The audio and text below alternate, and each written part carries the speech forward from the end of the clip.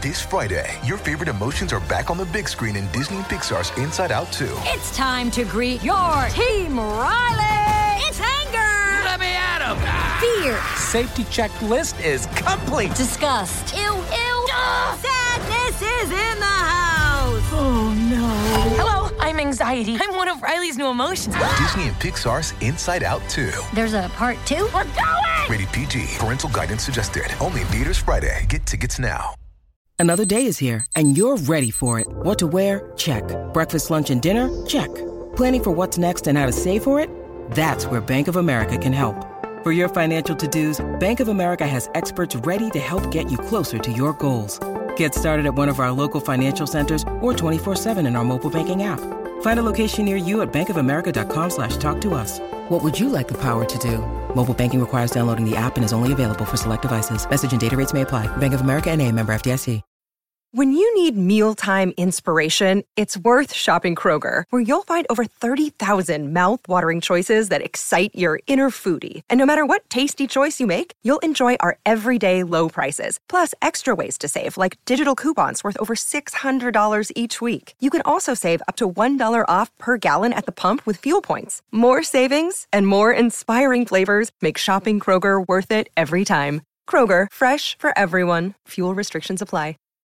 This episode is brought to you by Shopify. Whether you're selling a little or a lot, Shopify helps you do your thing, however you cha-ching. From the launch your online shop stage, all the way to the we just hit 1 million orders stage. No matter what stage you're in, Shopify's there to help you grow. Sign up for a $1 per month trial period at shopify.com/special offer, all lowercase.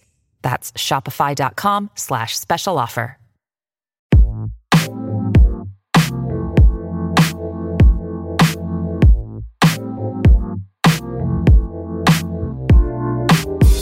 This is your Bomb Wednesday service. I am Naima Cochran, your senior pastor, also known as the senior pastor of music sermon. And with me, as always, is my director of HEPS ministry, not Helps, but HEPS, Mr. Karn J. Phillips. Hi, Karn. It's popping. I see you with your, now this shirt is not just, is it just Jodeci or is it Jodeci plus some other people? Jodeci plus me. I'm the fifth Right. member. I knew there was something about Jodeci. it. I couldn't remember what. Yeah. Where do you come in relation to Dalvin on the shirt? I'm at the bottom, but that's not my position in the power ranking of the group. Where would your position be in the actual power ranking of the group? A goes Casey, Devontae, me, JoJo, Dalvin. You come before Dalvin. Yeah. Dalvin's at the end. Dalvin's at the end. Yeah. That's such a man's point of view. There's no woman that would say Dalvin is at the end of the Jodeci power ranking. I'm just telling you how it goes. You gotta understand. You have the face and the voice, which is Casey. You have the production and the writing, which is Devontae, and the person that put the battery in both of their backs, which is you, which is me. Then you have JoJo, who's the second lead singer. And this is no diss to Dalvin. Like, we're all cool with this. We know this. Like, we laugh and joke about this amongst ourselves all the time. But like, I'm the guy in the background, but I'm one of the most important pieces of arguably, not arguably, but one of the top 3 greatest R&B groups of all time. So that's good to know. This is like a VH1 behind the music on the low. Yeah, I know you do your music sermons and you put people on game, but there are some secrets that you don't know. So. Right. So you know what? Before you just provided us a good segue into one of the things we said we were going to talk about. We're going to switch orders a little bit. Before we do, I just want to remind everybody: if you are listening to this podcast, you are doing yourself a disservice because you could be watching the podcast right now so that you could see the shirt that we're talking about. That Karn has on. Karn always gives us a look. I do not put forth nearly as much effort. Matter of fact, y'all almost got my ass laying on this couch talking to y'all from the side. I'm wearing my new edition shirt next week. Oh, you know what? I'll wear mine too. We'll be in unity. We'll rep for the Any crew. But yeah, you can go to Count the Dings on YouTube and see all of the shows on the Count the Dings feed, including the ones on the Bomb feed, including Crazy Sexy Cool, the OG show, which is the Bomb Podcast, our show, Woke Bros, and Growing Up the Same. So again, if you are listening to this, turn it off, go to YouTube, find Count the Dings, watch it. okay, having said that, now that Karan has revealed to us an R&B secret that we had no idea about, we had a couple of nostalgic R&B and hip hop moments this past weekend, actually, I should say, starting with the Keisha Cole Ashanti versus rematch, redo, remake, makeup, rain date, whatever the fuck you want to call it, after Ashanti had COVID last time. They were supposed to do it over Christmas break. Karan, did you watch? No. Why not? No, listen. They rescheduled. I forgot that shit too. Done this thing so many times. I forgot until I randomly checked Twitter and saw people tweeting. And I was like, oh, that's still happening? Oh, that's right now? Then I was like, should I cut it on YouTube? And I was like, no. What for? And it's not because originally when it was scheduled, I was planning to watch it. But after all these hoops, I was just like, for Keisha Cole, I'm not doing all of this for Keisha Cole. I'm not. Like, what has Keisha Cole ever done for me to respect all this? In my mind, Keisha Cole is still the woman who broke Jeezy's heart. And I still haven't forgiven her about that. Oh, I'm sure Jeezy's fine. He's with that. He's with that white woman. Look where he's at right now. He's not fine. He's not fine. He's with that spicy white woman. I mean, who ain't white? Who ain't white? You Sean King her? No, you Sean King I'm not. She's not white. You're right. She's not white, but she's not black. But she's not white. I wasn't. Listen, and I love Ashanti. I like movies. I love movies. Mm. I just wasn't going to do it because I saw the recap when they put up how many people were watching, and I was like, "That's it." Because I was like, "That's a huge drop off." Well, Swiss said they broke records. I'm still trying to figure out what numbers. I'm trying to figure out what number Swiss was referencing. Was lying to us. Because first of all, like you said, few people remembered. I didn't see that much convo about it on the TL. I mean, people were talking about it, but it wasn't like I wasn't seeing. You know no what I'm hashtag. saying? And so I tuned in. Late. They were late. I think Keisha. One of them, Keisha or Ashanti, was late, like 20, 30 minutes an hour late, I heard. Or something something crazy. So I tuned in late, and I had it playing in the living room. I was doing something in the bedroom, and the sound was a hot-ass mess. They went back to doing stay in your own house. Virtual, stay in your house. Even though they tried to, like, set it up nice. But the sound was a hot-ass mess. Keisha's DJ was a hot-ass mess. And, Keisha Cole. Yeah, Keisha's DJ was a hot mess. Ashanti kept talking about turn my music up, turn it down, slow it down, speed it up. Keisha shit sounded like they were playing it off like a kid's boombox somewhere. Not distorted, just levels were off. And they took a break at one point. Keisha's DJ kicked off the break playing I'm Fucking You Tonight. And I was like, you had R. Kelly queued up, ready to go? You must be used to me spending? All that sweet whining and dining. Let's stop the bullshit, baby. Let me take you to the spot. Make you hot. Get you hot. So you want to be with me, B.I.G., Puff Daddy? Bring that ass to me. This is what you got queued up in January of 2021. Make the sex when we just put a new president in office after 4 years of bullshit. My nigga, you had that queued up. Like, this'll fuck him up. Bam.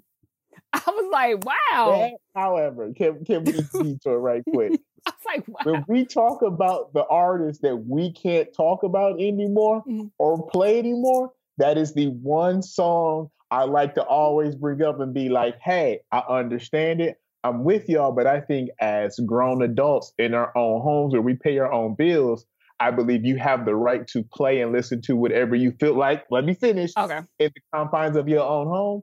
But in public settings, I understand not playing it. But in public settings, that is the one song that I'm like, play that shit anywhere in a group of Black people. And I guarantee you 88.9% of them will catch a bop before 15 seconds in. They'd be like, wait, hold up. I ain't supposed to be there. There were definitely mad people who were like, oh shit, I forgot this was R. Kelly. It was like, I forgot this was R. Kelly and Big.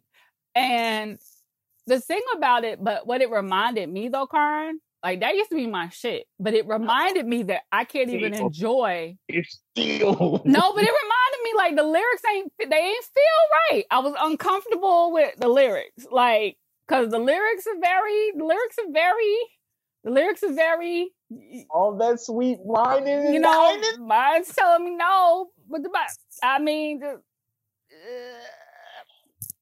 okay, anyway, bring that ass to me. Okay, never mind. So anyway, but there was a lot happening with Keisha and Ashanti. But here's the thing about that. I know people were excited about the eras and the music. Both them broads are boring. Like, unless, like, Keisha's interesting if there's a fight about the pop off somewhere. Ashanti's just boring in general. Like, she smiles, is cute, whatever, but like, I knew there was going to be no... You're not going to call a woman that fine cute, okay? She's fine. She's fine, but I mean, the little smiling and the cutesy little shit, like, she plays cute. She's not... Look. It was boring. It was boring. But listen, okay, here's the question I have. From that whack-ass versus to this whack thing they're doing with the NFL for Super Bowl, which is the dumbest idea I've seen in a long time. Am I wrong for feeling like versus is dead? So here's the thing, right? I think that versus maybe peaked and they're not really sure what to do to grow it. But when I did the story on Versus last year, Swizz, they had ideas that I haven't seen them execute yet for whatever reason. I'm not sure what that reasoning is. I do think that Versus has reached a point now where they want to make a little revenue off of it because people who are part of it probably want some artist costs and stuff like that, which means they have to change some direction in decision making. But the other thing about Versus is that it's never going to have the same energy it did in the beginning. Because one of the reasons Versus was such a draw is because we had no sports. We had no other live entertainment. Like, everybody hadn't pivoted to digital yet during this shutdown. So it was like something that nobody else could offer, something like no other medium. And it gave us so many outlets. It gave us our live entertainment outlet. It gave us our let's talk shit about competition outlet. We need to score something outlet. You know what I'm saying? Like, it gave us all of that. And now it always had an expiration date on it. Yeah, because now our entertainment is more or less back to normal, except you just can't go to shit live, right? And everybody's we're adjusted. Tired of being on Zooms. We're very tired of Zoom. I'm tired of watching.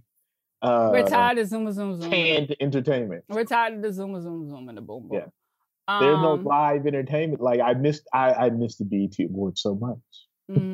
I missed them so much. I do miss live shows. I would have seen so many live concerts by now. But I say all that to say, I'm not going to count Versus out just yet. Because unless they do this 3-6, if they do this 3-6 Mafia UGK thing, I'm with that. Okay, Bun said he's with it. Bun said he's 100% with it. So, like, Bun told me myself personally that he's with it. So, like, we just gotta make that shit happen. Wait, stop. This is one of those moments where you do that thing again. Right. Okay. So I have another podcast other than this podcast. No. This is part of the story. My co-host on my other podcast knows Bun. He was UGK's A&R. Asking about, do you know Bun? Me and Bun know each other, like, casually. I can't but I don't have Bun's phone number. I can't, like, text Bun. But Bun sing you out, would he be like, "What up"? Yes. What is Bun's real name? Because to me, he's always been Bun. I don't remember Bun's real name, actually. I don't think anybody calls him by his real name. Like, obviously, Pimp C is Chad. No. I actually don't know what Bun's real name is. Every rapper ever I have heard or know their real names. I have never heard anything of a government name associated with Bun B. I've never heard, like, people call Pimp C Chad all the time. I never heard anybody call Bun anything but Bun. I don't. People call E40 by their real name. Everybody calls Short Todd. I don't know Bun B's real name. Exactly. Wait, let's look that up. His name is Bernard. That's why. Because they're gonna call him B. Like, nobody calls a Bernard a Bernard. Everybody calls a Bernard a Nard. I have an uncle named Bernard. We called him Jack. I didn't know his name was Bernard until a couple years ago. Is his middle name James or something? No? Okay, you don't know. Like shit. Black people just be making up with nicknames. They ain't got shit to do. They got shit to do with your given name. This is what people do in Newport, Mississippi. I don't know. Jack. Anyway, so Bun said that he's with it, and he said that he's actually told Juicy and them that he's with it. He's let Swizz and them know he's with it. And after the E42, which by the way, E40 and Too Short I thought was a genius idea. That was a genius versus. Didn't watch it, but I knew that was a Nia thing. That was a genius versus for me. That if they can keep doing that kind of content, and I mean, listen, there were people out there who needed Ashanti and Keisha. I'm not gonna knock it. I'm just saying that one of the things they have to consider is the entertainment value outside of the music, and I knew they weren't gonna have chemistry. And Bun B and 3-6. That would be amazing. First of all, Jordan, Juicy J, is he is one of the most entertaining characters I know. Because I was Juicy J's product manager for the Stay Trippy album. He is fucking hilarious. Like, he's actually hilarious. So and I think this is a moment where we could get like a 3-6 reunion of sorts. And this is the part of the show where I want to remind people that Mr. Don't Play is one of the greatest albums in rap history. Not just rap, in music history. Mr. Don't Play by Project Pat is top 10. Well, then that's the question, because like it's like, do you make it like a 3-6 and Project Pat? Like, do you make it Juicy J and Paul and Crunchy Black and Pat? Pat needs his own situation. I want LeChat. I want Gangsta Boo. I want Crunchy Black. That's a lot of people on the verses. I want everybody. Okay, if they got to bring some RIP shirts, I want everybody. Mm-hmm. But you give Project Pat his own run, and I would say pull off the best songs off Mr. Don't Play, but it's impossible because it's just 18 tracks of this is amazing. This is amazing. I mean, it's really all a DJ Paul versus, if we want to keep it a buck. Ish. Well, no, because Juicy was producing too. I'll take that back. Okay, anyway. We'll see if that happens. Hopefully that will happen. The other pop culture moment that happened this weekend was the Salt and Pepper biopic on Lifetime, which was produced, Lifetime is getting into the Black content business. It was produced by Queen Latifah and Shakim Compare, produced by Flavor Union Entertainment. Can we say something? Wait. With Cheryl and Sandy consulting, Salt and Pepper themselves consulting on the story and the production, and Mario Van Peebles directing. So very Black in its production. Didn't curl all the way over for me. I didn't see one curl. Not just all the way over. I didn't see coil. You didn't see not and coil? Here's the problem. Not near curl? We spend this whole show talking about how Lifetime ain't shit for how they do Black people movies. But this is not a Lifetime problem. That's why I wanted to name all the people who were involved. But I appreciate Lifetime for giving us these Black movies that we would never have. So it's a love-hate relationship. Right. The beef I have is with Salt and Pepper. And this ain't even about the Spinderella part or the fact that they had Herbie playing himself and his brother for no reason or all the other issues in this movie. My issue with Salt and Pepper is that look me in the eyes, ladies, because I hope y'all wait one day click on this. If Martin Lawrence is your friend, what did y'all do to them? Why? Martin Lawrence casting. Why did you go get a 48-year-old fat actor? Because Martin was skinny as shit when he was like 18, 19 years old. That Martin Lawrence casting was horrific. He was so fat and so old. That Martin Lawrence casting was horrific. Oh and if y'all want to know what we mean, go back and watch House Party. Do the Right Thing or House Party. Or House Party. It was before House Party. I know, but you can even go to House Party. You can even go to House Party too. You can go to any of them. You could go to the sitcom he had before Do the Right Thing. You could go to the first season of Def Comedy Jam. You could do anything from the span of 1989 to 1992 and look at Martin there. Even if you go to Martin didn't get fat until he started. You go to the first Bad Boys. Marcus Burnett was skinny in 95. Like, you could go to the Bad Boys when Martin had top billing over Will Smith. You could go to that. You could go to that one, right? Like, Martin just started looking like that in the last decade. Like, real talk. That was awful. That was really cruel, and it also makes me wonder if Martin did something to piss them. You could go to Run Tell That in 2003 after he had all the issues with the drugs. I mean, yeah, that was Martin today. That was not Martin back then. And so but it is true, like Martin and Player cousins. So like they was just all putting each other onto the jobs. I will say that I thought the two women who played Salt and Pepper, this is my problem with biopics often. They get the detail of the early days really strong and solid. And as we come forward, shit gets rushed, timelines get blurred. The looks be off. And I don't know if it's like the nostalgia factor where they're so focused early on and then they just let it go. I'm not sure what that is. But the two young women, I thought they embodied the essence of early Salt and Pepper really well.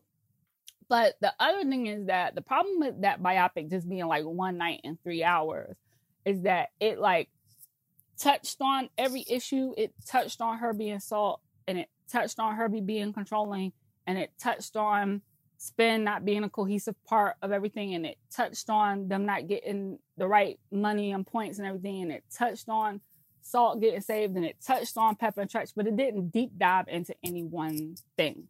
So it was just like, it's like skipping a rock over water. You didn't really get the in-depth. It was like Cliff's Notes.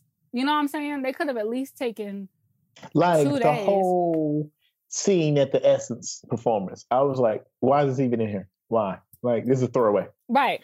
There wasn't any intricate point to the overall storytelling, unless it was to try to prove that Harvey was wrong about none of your business, or unless it was just because y'all wanted to put a Susan Taylor in there to set the time, which I think that's really what it was.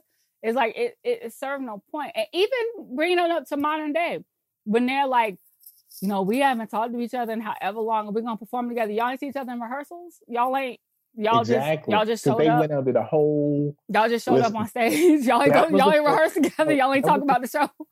This was the funniest part to me. I remember that VH1 Honors. Yeah. They didn't get to do 3 songs at the VH1 Honors. In the movie, they did a whole damn concert. Yeah. And I was like, that's not what happened. You can YouTube the VH1 Honors. They did do a medley of sorts, though. It wasn't that. They definitely were dressed like that. Because they did what a man would invoke. You know what I think? I think that instead of showing the tribute performances people did for them, they made it as though Salt and Pepper did all the performances themselves. Because they did have some tribute performances done for them. Exactly. Yeah. And I was like, what is this? Because I don't remember y'all being. Then I was like, let me YouTube this and make sure I'm not tripping. Right. Yeah, y'all ain't do like 5 songs. Mm-mm. I mean, my thing is, Salt and Pepper is a story that deserves to be told. I still don't think they really got into the groundbreaking aspect of the group, right? Like, again, touched on the fact that Russell said they wouldn't last, touched on the fact that people were trying to play them for crossing over. Like, they touched on the fact that they started producing and writing on the final album, but they didn't really drive any of it home. And Salt and Pepper deserved that. So I'm hoping that when La gets to hers, because I have to imagine it's only a matter of time before we get to a Latifah joint, or a Light joint, or a Latifah and Light jointly, like, we actually dive a little deeper. And I mean, here's the thing. Flavor Unit, I love La. I love that she has a production company. I love that she is a mogul. I love that she is a storyteller. This is kind of what I expect from a Flavor Unit production. I'm sorry. I love Queen Latifah with all my heart and soul. But, you know, if we look like the track record, the Still Magnolias remake, there's a female rapper biopic that I need. And you know who it is for one simple reason? Who? I need the Inga Martin story. Okay. You just want to see her throwing shit at people? Is that everybody forgets when Foxy first came out, she was 15. Yes. And she looked like she was 25. Yes. And all of us who were the same age were like, who is that? And then we found out was like, wait, like she a year older than us? Mm-hmm. That's a grown woman. And we had never seen anything like that. And it was just like, I mean, shit, Kim was only like 17. Everybody was a baby. So yeah, shout out to Salt-N-Pepa. Spin, listen, sis, I know y'all been going through this for quite some time. That was foul. She was not essential to the group. It was not Salt-N-Pepa and Cinderella. She wasn't even rapping on the first 2 albums. She wasn't even on the first album at all. Like, I'm just saying. They gave her character one line in a 3-hour movie. Which was analogous to how they played her in real life, actually, in fairness. Which is why I'm just saying. She produced beats. She has production. No, Herbie produced them beats. Spin wrote on one song on one album. Those were Herbie. Spin didn't even spin. She was a character. She was work for hire. I'm just saying, she was gorgeous. She added to the aesthetic. Great gowns, beautiful gowns. She added to the look. The beautiful gowns. She added to the look. Like, Spin is essential to the look of Salt-N-Pepa. And I know people gonna be mad at me for saying this. Just hear me out.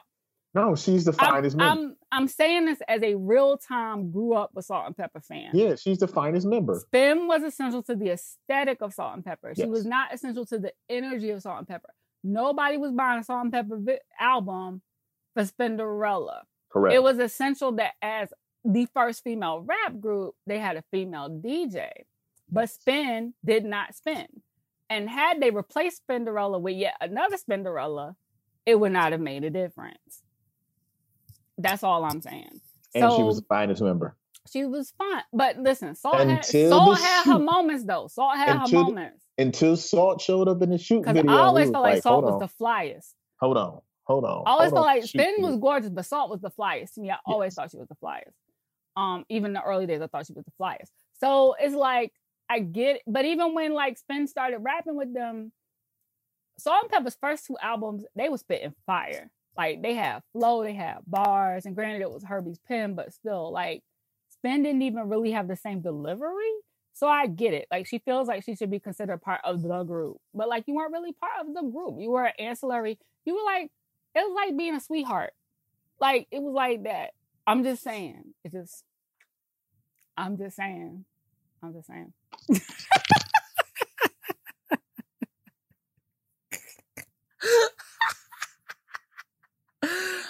Karen left, y'all. Sorry. Okay, you came back.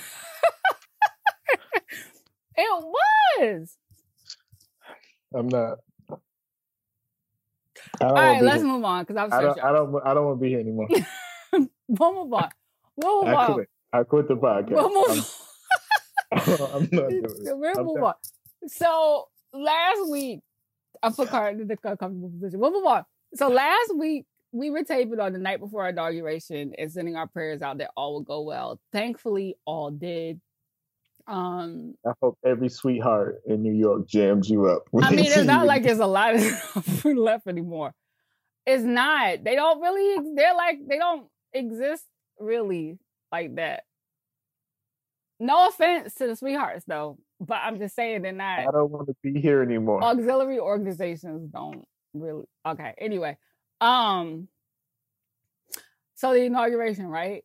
So we won't spend too much time on it because it has been a week ago. So it's almost old news. I just want to remark that it was a beautiful day to me. And it set, you could tell they consciously wanted to make sure they set a tone that there was a change of the guard. Would you agree? Like, Karen, stay with me. Would you agree? I can't. Listen, man.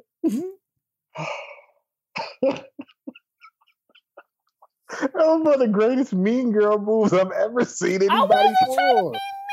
be mean. I'm just saying. Why your voice getting so high? I wasn't trying to be mean. I promise I wasn't. But this was not. Don't listen to Karen. I'm not a mean girl. I'm not. I'm very kind. I am. Look, it was. Look, inauguration.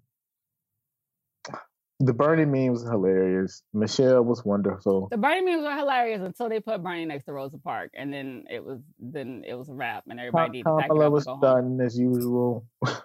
The finesse Mitchell clip that you posted had me in tears. That was the funniest shit.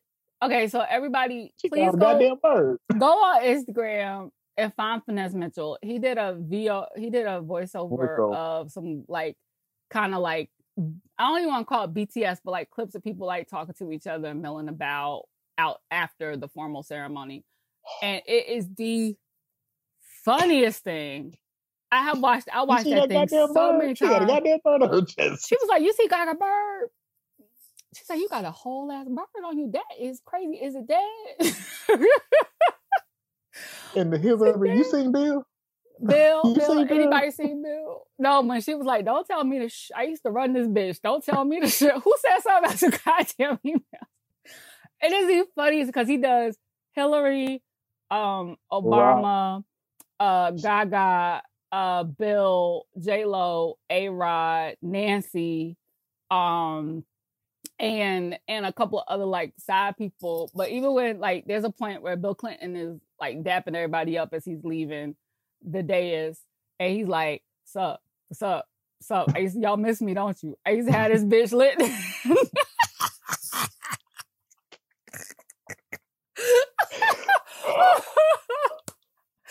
Yeah, that was the best thing of inauguration day. That was that. It was that 2-minute video. It was so good. It was so good. But like, I do want to remark that one of the things I really appreciate about Inauguration Day is that the fact that they couldn't do all the pomp and circumstance that they usually do meant that the Biden administration got to work midday.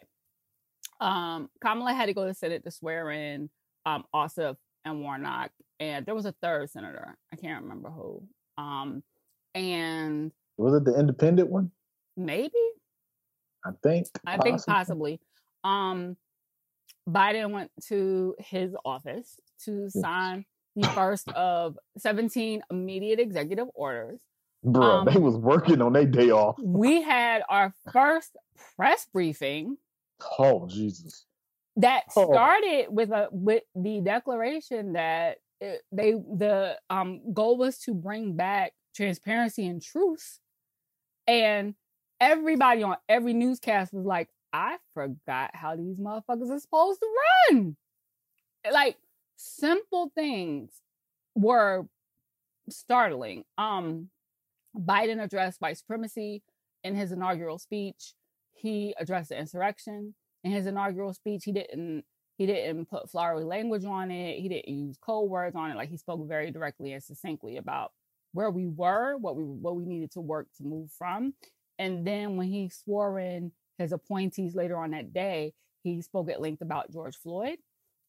He spoke about the fact that decency had been missing from the White House for 4 years. And he said that if he found out any of his staff were mistreating anyone else, they would be fired on the spot. He made that very clear. So we already know that they have one of the most stressful transition periods probably in modern history. They've clearly hit the ground running. But like I said, I'm appreciative of it. And of the immediate, like, this shit gonna feel different. Like, we gonna do everything different. Even the press secretary, wasn't it? Is it Jen? I forgot, the white lady. I don't want to say her name wrong. This was just awful. The new press secretary. I want to say her first name is Jen, but I want to get her last name right. But she has gave like a whole speech. There's a silent letter at the beginning of her name, which is why. But it's just, again, just seeing, she even answered questions from citizens on the White House account the other day, but no snark, no condescension. Also, very, very, very, very, very important, the first dogs are now in residence.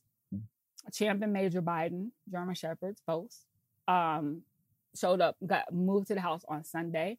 It is the first time we have had pets in office since the Obama administration. Trump was one of only 2 presidents ever, I think, that did not have a pet. And there's about to be a first cat as well very soon. So yeah, it's just little things that you realize that you miss. Like, I realized during the outstanding inaugural poem, shout out to Amanda Gordon, by the way, that art and culture was coming back to the White House, right? Mm-hmm. It was a multicultural inauguration in terms of the people who were represented, the faces that were represented. J-Lo was speaking Spanish. J-Lo was speaking Spanish, and J-Lo got a little bit carried away. She forgot where she was for a minute. But that's okay. Hey, I would have got caught up in the roster too if I was out there. When she got to the Let's Get Loud, I was like, my good sis, Jennifer. Hey, if it was me, I would have threw in a nigga we made it myself. So I'm not mad at her. So yeah, it was a good day. And as we knew, today was the 4th full business day of the Biden administration, and niggas already got shit to say. Biden said he was going to do XYZ on day 1. And I'm like, do y'all really not understand? Like, do y'all really not understand how Congress works? Do you really not understand that? That man ain't got his work badge, his work ID yet. Like, he don't even have an extension on his phone. You know what I'm saying? Like, his email ain't even, like, do y'all not understand that? His Peloton ain't even hooked up yet. Biden said that he was going to execute the new stimulus plan immediately. I get that, right? But immediately means as soon as Congress can draft the plan and pass the plan, right? So like, if you tell your mama, your boss, your somebody, I'm going to do something immediately, it means I'm going to start work on it immediately. It doesn't mean I'm going to complete it immediately. It means I'm going to complete it as soon as I can. But dumbasses don't know how the three branches of government work. So they don't. And I was having conversations about that this morning on Twitter. And people were really arguing with me about the functions of Congress versus the functions of the executive office. You was arguing with the people I tell you to block all the time. I know. I thought about you too, because I was like, Harm would have been like, you should have blocked these motherfuckers. Congress is literally the legislative branch. So even though Biden presented a plan, right, on January 15th, let me back up. Because people were also like, Congress should have been working on this. The last stimulus plan was signed by Trump on December 27th. The first up to 2020, that wasn't even a month ago. That was a month ago yesterday. A month ago tomorrow. The first session of Congress for 2021, the first joint session, was January 6th. Mitch McConnell then adjourned the Senate until January 19th. Biden introduced his framework for a plan on January 15th. When was Congress supposed to work on it? At what point? Also, the president, and then people were like, well, he could sign an executive order. The president can only sign executive orders pertaining to laws that are already on the books. The president cannot sign an executive order to do something that there is not already a bill or law established for. Nor can he sign an executive order about spending. Nor can he do that. And we just got a Treasury Secretary last night. People are stupid, and they think the president could just write us some shit on Microsoft Word, print it off, and sign it. And that's what they think. And Trump helped to promote that idea. But what people need to... Because he doesn't understand how the because he doesn't understand how the presidency works. But also, two things people need to understand. Most of what Trump was signing executive orders for was undoing some shit that was already done, A. And B, half the executive orders that he signed were for pageantry only. Them shits didn't actually mean nothing, do nothing. Because he doesn't read anything. He just wanted to sign shit. It was like when he took that picture with all the HBCU presidents, remember? Because HBCU was supposed to get all that money. It was performative. What happened? It was like when he took a picture in front of the church holding the Bible upside down. Like, it's the same. Like, Trump was just doing shit to do it. Biden has signed quite a few executive orders to undo things that Trump did, redo stuff that Trump undid. Like we getting Harriet back on the 20s. Bringing that conversation back, stopping construction on the wall, halting immigration, all immigration action immediately, strengthening DACA. Yeah. Everybody forgot them kids still in cages, y'all. Today they're working on actually reuniting families, but he signed, I think, like 6 executive orders on immigration reform already. But we just got a Secretary of State today. Today's Tuesday. We just got the Secretary of State confirmed yesterday, Monday. We just got a Secretary of Defense last week. And we just got our, what was the other thing we got? The first woman in the role. I forgot. It'll come back to me. Anyway, because since Mitch McConnell adjourned Senate, they didn't confirm any of his cabinet nominations, which usually happens before inauguration. So Mitch McConnell isn't used to being around with a full cabinet, so he don't know how that works, right? Let's go down. So anyway, I say all that to say, the probation period for a presidency is usually the first 100 days. It'd be nice if motherfuckers let these people rock for the first 100 days to see what they were going to do. Like, give them an extra 100, given all the shit. They're not going to do that. Nobody's going to do that. But I'm like, day 4, like y'all niggas got shit to say day 4. Really? They have shit to say day 2. They have shit to say day 1. They have shit to say day -15. Like, I just don't understand what the expectation is. You know who those people are? What people? Those people that complaining on day 4 are the same people who on day 4 still ain't brought their driver's license and social security card to HR so that they can get their direct deposit paperwork in. But then they complain about their check not coming. Always be a paper check, and then they be mad that they ain't got their check. The other thing, go to the bank and deposit this. Yes, fool, because on day 4 you still didn't have your paperwork. The other thing I want to bring up, we brought up the Bernie memes, and I'm just gonna say this really quickly and move on, because now all of a sudden it's like people like posting the picture of him getting arrested, protesters like, this should be what's going viral. Okay, listen.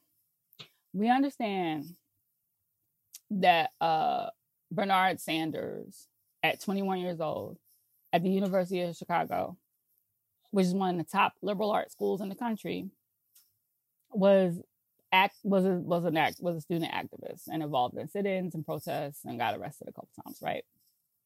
So did a gang of other white college students in the 60s.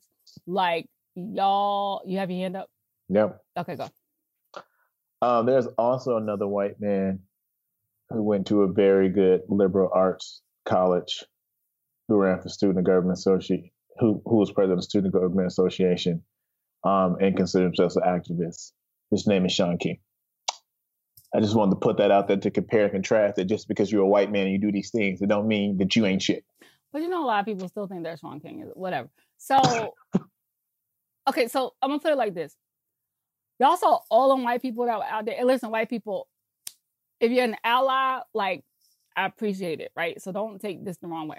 But y'all saw how many... I thought you were about to say all allies matter. No, but y'all saw how many white people were down for the cause, out in the streets, marching, participating last summer, right? Y'all saw that it actually was you were a bigger standout if you weren't part of it than if you were last summer. That was a very similar energy and environment to the one that Bernie was part of in the 60s during the original civil rights movement.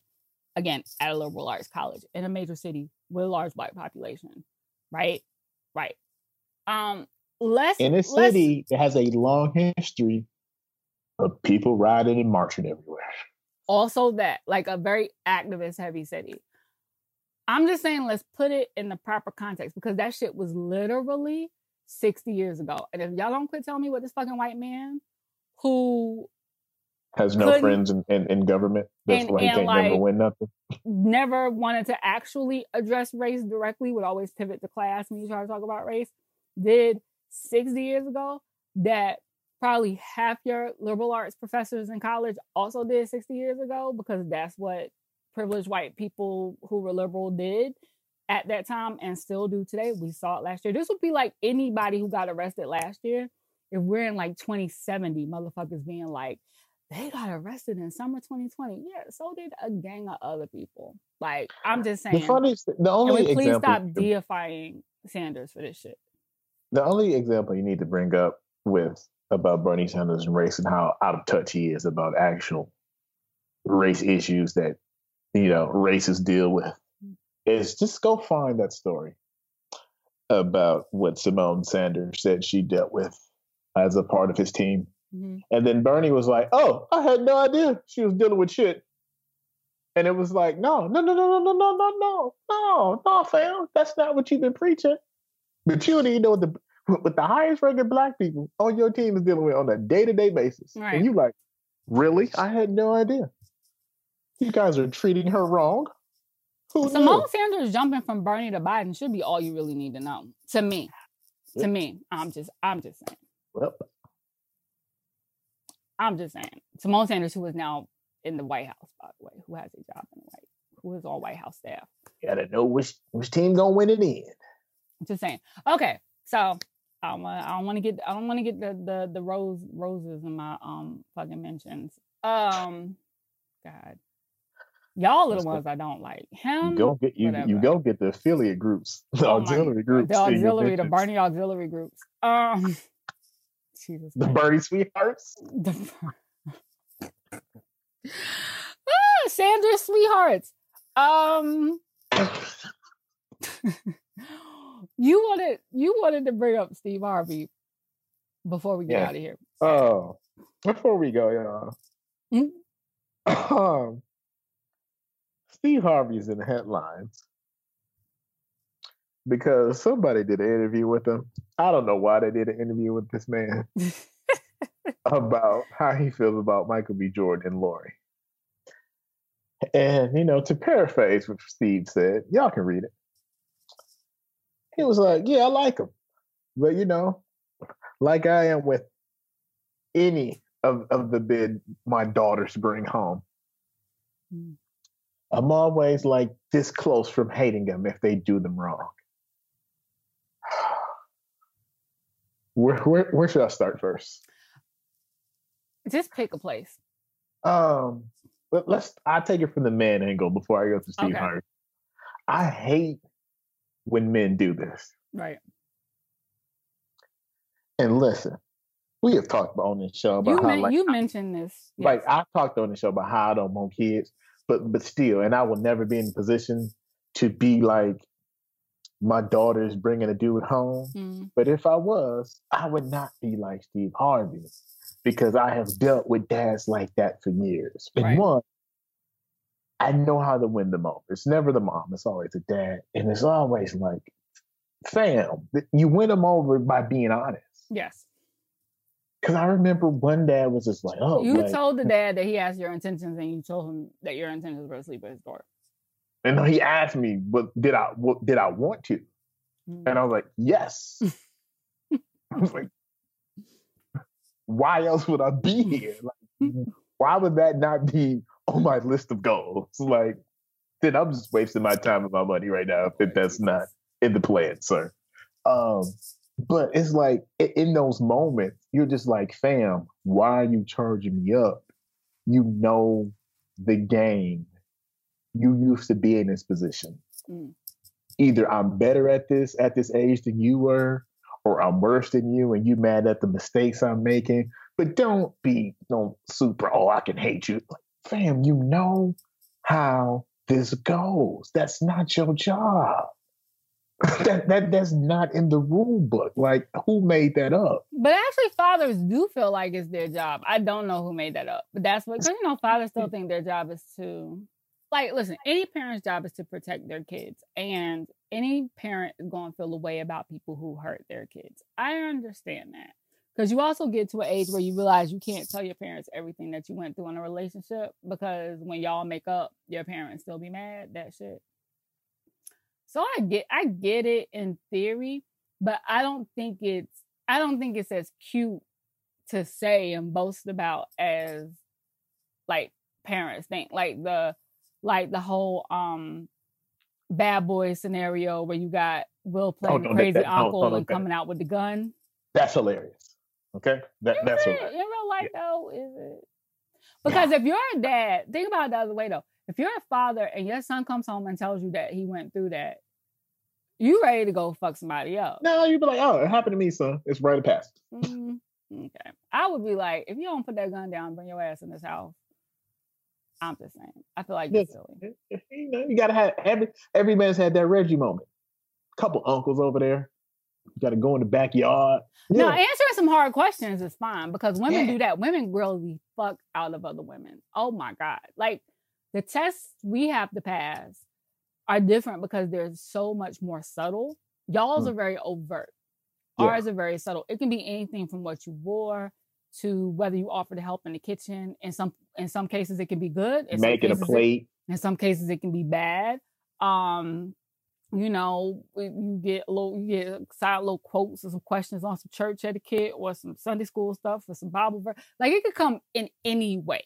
It can come in so many different forms that you got to be careful, because also with women, you never really know if they're sliding you a test question or just talking to you. That shit can be very subtle. So, and the first question is always, who are your people? Who are your people? Where you from, baby? Who are your people?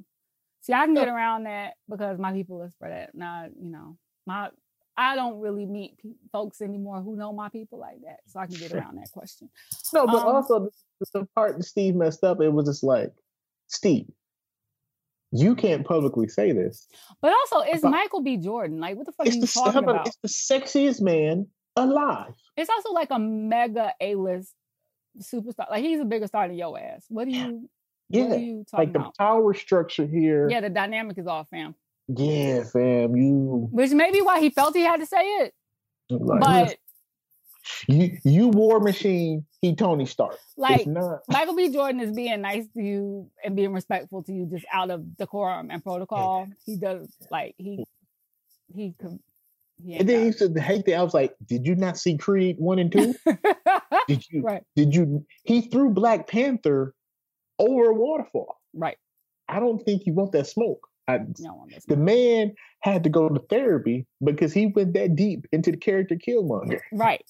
Like, I don't think you don't want that smoke. And also, fam, you'd have been married 47 times. Yeah. Not to mention, Michael B. Jordan also know them streets from The Wire. Like, he got all them sides. No. He got all them sides.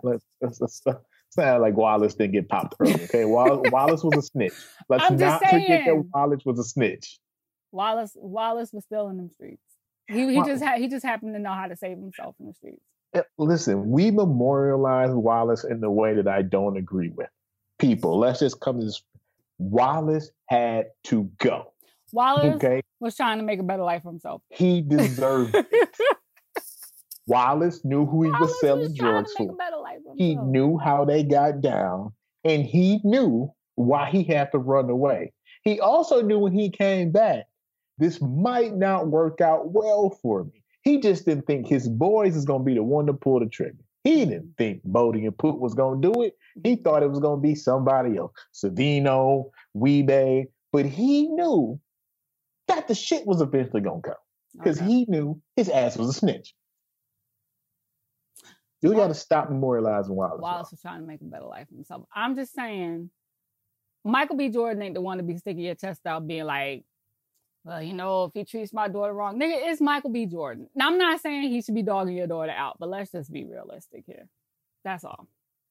Also, if Michael B. Jordan did dog her out, there's another father that she could go to. That nigga's in jail, though, however. Huh? But that nigga's in prison. I know. So, right. If you were Lori, which father would you reach out to get things done? Valid. Okay, that's valid. That's valid. Who could make the proper phone calls to handle this situation? I'm gonna call my real daddy. Not Mr. Family Feud. Let's not do it. I was just like, Steve has a lot to lose. Steve has a lot to lose. I was just like, yeah, like, you know the game. Yeah. Also, like, that's not your role, player. Like, that's not your line. I think my thing is actually the fact that, like, we talked about this, and not to dwell on this because we're going to wrap up in a minute, but what we talked about when we talked about Lori was the fact that Lori herself doesn't comment on this. So I think really what should have happened is that when somebody asked Steve, he should have been like, you know what? My daughter's relationships are her business. Or ask there you Lori. go. That's all. It's her business. She don't talk about, I'm not going to talk about. She's a grown woman. Grown ass woman. Grown woman. Have you seen her? Don't she look like a grown woman? Yes, she does. Yes, Lord. That's a grown ass woman. Lord. Yes, it is. God is good all the time. You know what? So, I got 2 shouts. We want to put Trey Songz on the prayer list because he's out here putting police officers in headlocks, and I don't really know what's going on in his mind. Tremaine Emerson has always been about that life. If you listen to reports, he acted like he still had them cornrows from back in the day. From that We Gonna Make It, from We Gonna Make It, Petersburg, Virginia. And secondly, I want to give a shout out to whatever Black person realized that you should put lemon and pepper together, because I went to... Are you talking about your tweet I just saw? Yeah, I had to go to the pharmacy a minute ago to pick up a script before we started taping. And as I rounded the corner, I saw, and I haven't been over there in a while because I had been gone for a minute, and I had no occasion to go over there. And as I rounded the corner, I saw the big green lights of Wingstop, and I stopped and I said, "Oh my God!" And it's not open yet. Well, coming soon. Really excited. Yeah, it's got like everything's on, but it's got, when they got the news, like the brown paper up in the window so you can't see what's going on inside. If you put it up on Google Maps, it's not gonna say it's a restaurant. It may not be there yet. So the closest Wingstop to me is it's in Harlem, but it's not in a convenient place for me to get to. Like, it's not in a way where I pass it coming home. Like, I have to make a deliberate effort to go to Wingstop. I don't ever just be like passing by Wingstop. You want me to give you a secret? And they don't deliver it to my house from there. I'm gonna give you the secret. What? Since living in Chicago, since I've left Atlanta, I went through a trial run of how to get these wings to taste like they lemon pepper wings from Atlanta. And I figured it out. I'm sharing this with the world. Okay. It doesn't matter if you do this on Uber Eats, DoorDash, or if you call or do it online. One, when you put in your wing order, always bone in, okay, people? Of course. It's first step, always bone in. Because if you're gonna get boneless wings, just get chicken fingers. What the fuck is wrong with you? 2, always click or type in or tell them the extra well done option. Yes. 3, this is the most important. If there's an area where you can type this, or if you're on the phone, say, I would like extra, extra, extra lemon pepper seasoning on my wings. Because I've learned when you leave the South, they just do a light sprinkle. Right. And they don't dredge them like they supposed to in the South. Right. The entire wing is supposed to be covered, not a sprinkle here every bite. So yes, you have to put extra. The Wingstop on 250, they got it cracking. Now, I live in Washington Heights, which is still an ethnic area, although it's not a Black area. So it remains, I got to test it out, because this is also not a lemon pepper wing area, right? This is still like get the wings from the Chinese spot area. So, we're going to have to see how they come with it. But I'm excited because I do not have satisfactory wing options for me in my immediate delivery range. And I've learned how to actually make wings at home. Good lemon pepper wings at home. I just made some Sunday. I just don't always feel like doing that shit. Yeah, I just made some. I can do them in the air fryer. I just don't always feel like doing that shit. So shout out to you, lemon pepper Black person, because I know it was a Black person, because of course it was a Black person, in whichever Atlanta strip club that shit popped off in. We appreciate you. We say your name without knowing your name.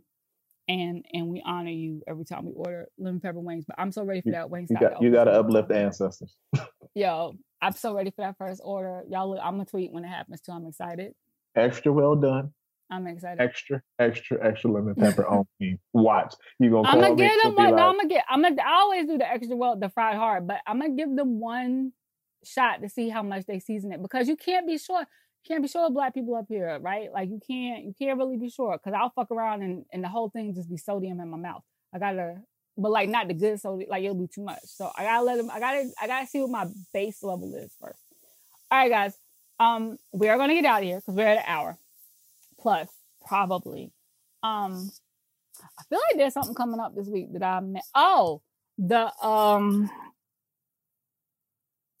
the John David Washington Zendaya movie premieres soon on Netflix. Are you speaking of my classmate?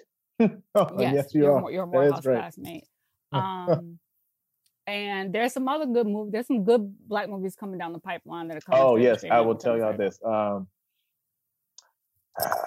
American Skin. Mm-hmm. Look, I know how y'all feel about Nate Parker, but get over it for 2 hours and watch American Skin. It is immediately one of the best movies I've ever seen in my life, and one of the realest things of any depictions about race and the criminal justice system in a movie I have ever seen. Not a documentary, but a movie of telling a story of how Black people feel and having that raw, honest conversation. It is outstanding. Hats off to Nate Parker.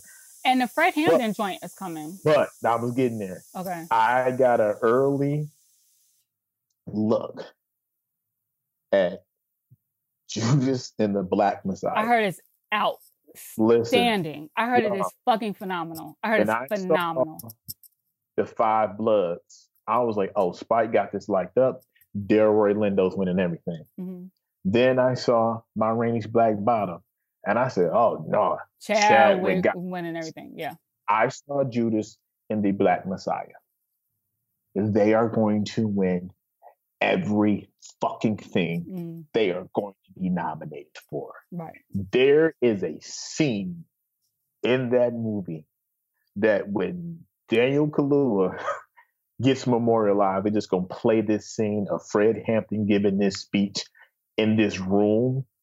And I have never watched a movie scene where it made me sit up in every hair on my body, every goosebump. And I was like, oh, all right, you know how you felt in that 2-minute monologue that Chadwick Boseman does in Ma Rainey? Yeah. About God? Yeah. It made that look like some shit a nigga on the corner did. Okay. Daniel Kaluuya and Lakeith Stanfield and Dominique Fishback. Yo, I don't want to put notes, but like when y'all see this movie, y'all gonna be like, no, I saw God, that. Somebody was like, I can't stop thinking about it. Yeah. Yes. That movie is so good. Right after it, in the same package, was The Little Things with Denzel, Rami Malek, and Joker. What's his name? White Jared dude. Curl. Oh, Joker. Jared Leto. You said Jared Joker? Jared? He played in Suicide Squad. Joaquin? Oh, okay, no. Jared Leto. Oh, Jared Leto. Okay. The Little Things is a really good movie. The Little Things also has a scene where it's all three of them acting. I watched it immediately after Judas and the Black Messiah. And I was like, this shit whack. Then I had to remember, no, it's not whack. Watched after arguably one of the greatest movies I've ever seen in my life. And I was just like, my bad, Denzel. It went whack. It was like going to see, it was like that tour when Bobby Brown went on right before Albie Shore. And you was just like, I don't even want to be on my own no more, girl. I just want to be about my prerogative. You had the nerve to talk about me and auxiliary groups. That was really rude. We're going to wrap it up on that. We're going to wrap it up on that note. On that note, now that Card and I have most officially insulted Black institutions, it didn't meaner than Salt Pepper was to Martin Lawrence in that movie. That's so bad. Oh, Martin, that was oof. Listen, I'm gonna light a candle for you, Martin. You ain't deserve that.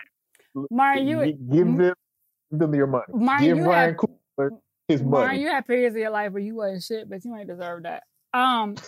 The other thing I do want to point out in the Salt and Pepper movie is that high top fades ain't never been that dense, that perfectly geometrically shaped, or that shiny. They do not look like solid masses of hair. And what people keep getting wrong, look like black, uncooked ramen noodles stacked on top of each other. And what people keep getting wrong about high top fades, even in their renaissance that they had a little while ago, is that it's still a fade. There is a taper. There's a taper on the sides. There's a taper in the back. Motherfuckers just they just bowl cut it. You be looking like you got a big ass cylinder on your head. That's not it. It's still a fade. The person that successfully bowl cut it was Kid. He was the only one. He didn't even do it. I pulled up pictures of Kid. Kid had a fade. It was a fade. It was a light taper, but it was a taper. Real light. But listen, as someone who used to have a cold fade, my thing was right.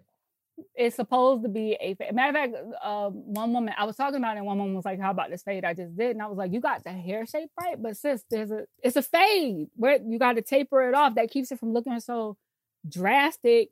It keeps it from looking like blend at? It keeps it from looking like somebody just sat the shit on top. It's not supposed to look like somebody just sat the shit on top of your head. That's not. It's not supposed to look like Steve Harvey's hairpiece that he had for all the years. No, it is not. So, and we have references. You can find the picture of Big Daddy Kane getting his hair cut. You can find pictures of Kid. There are pictures to look at for reference. And I know you always see them from the front, but if you look, you can see.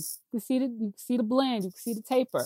You can see it. You can see that that they changed them blades as they got them. Bobby's Gumby. Yeah, it's fantastic a fade. Blend. High top fade. It's a fade. Okay, that's it. Okay, we done for real. All right, guys, we recognize that you could be listening to or watching. You should be watching, not listening anything right now. We do not take it for granted that you are with us. And we will see y'all next week. And fuck Van Jones. We ain't forget. We still on it. Ain't shit changed. Stop giving that white man your money. That too. Later.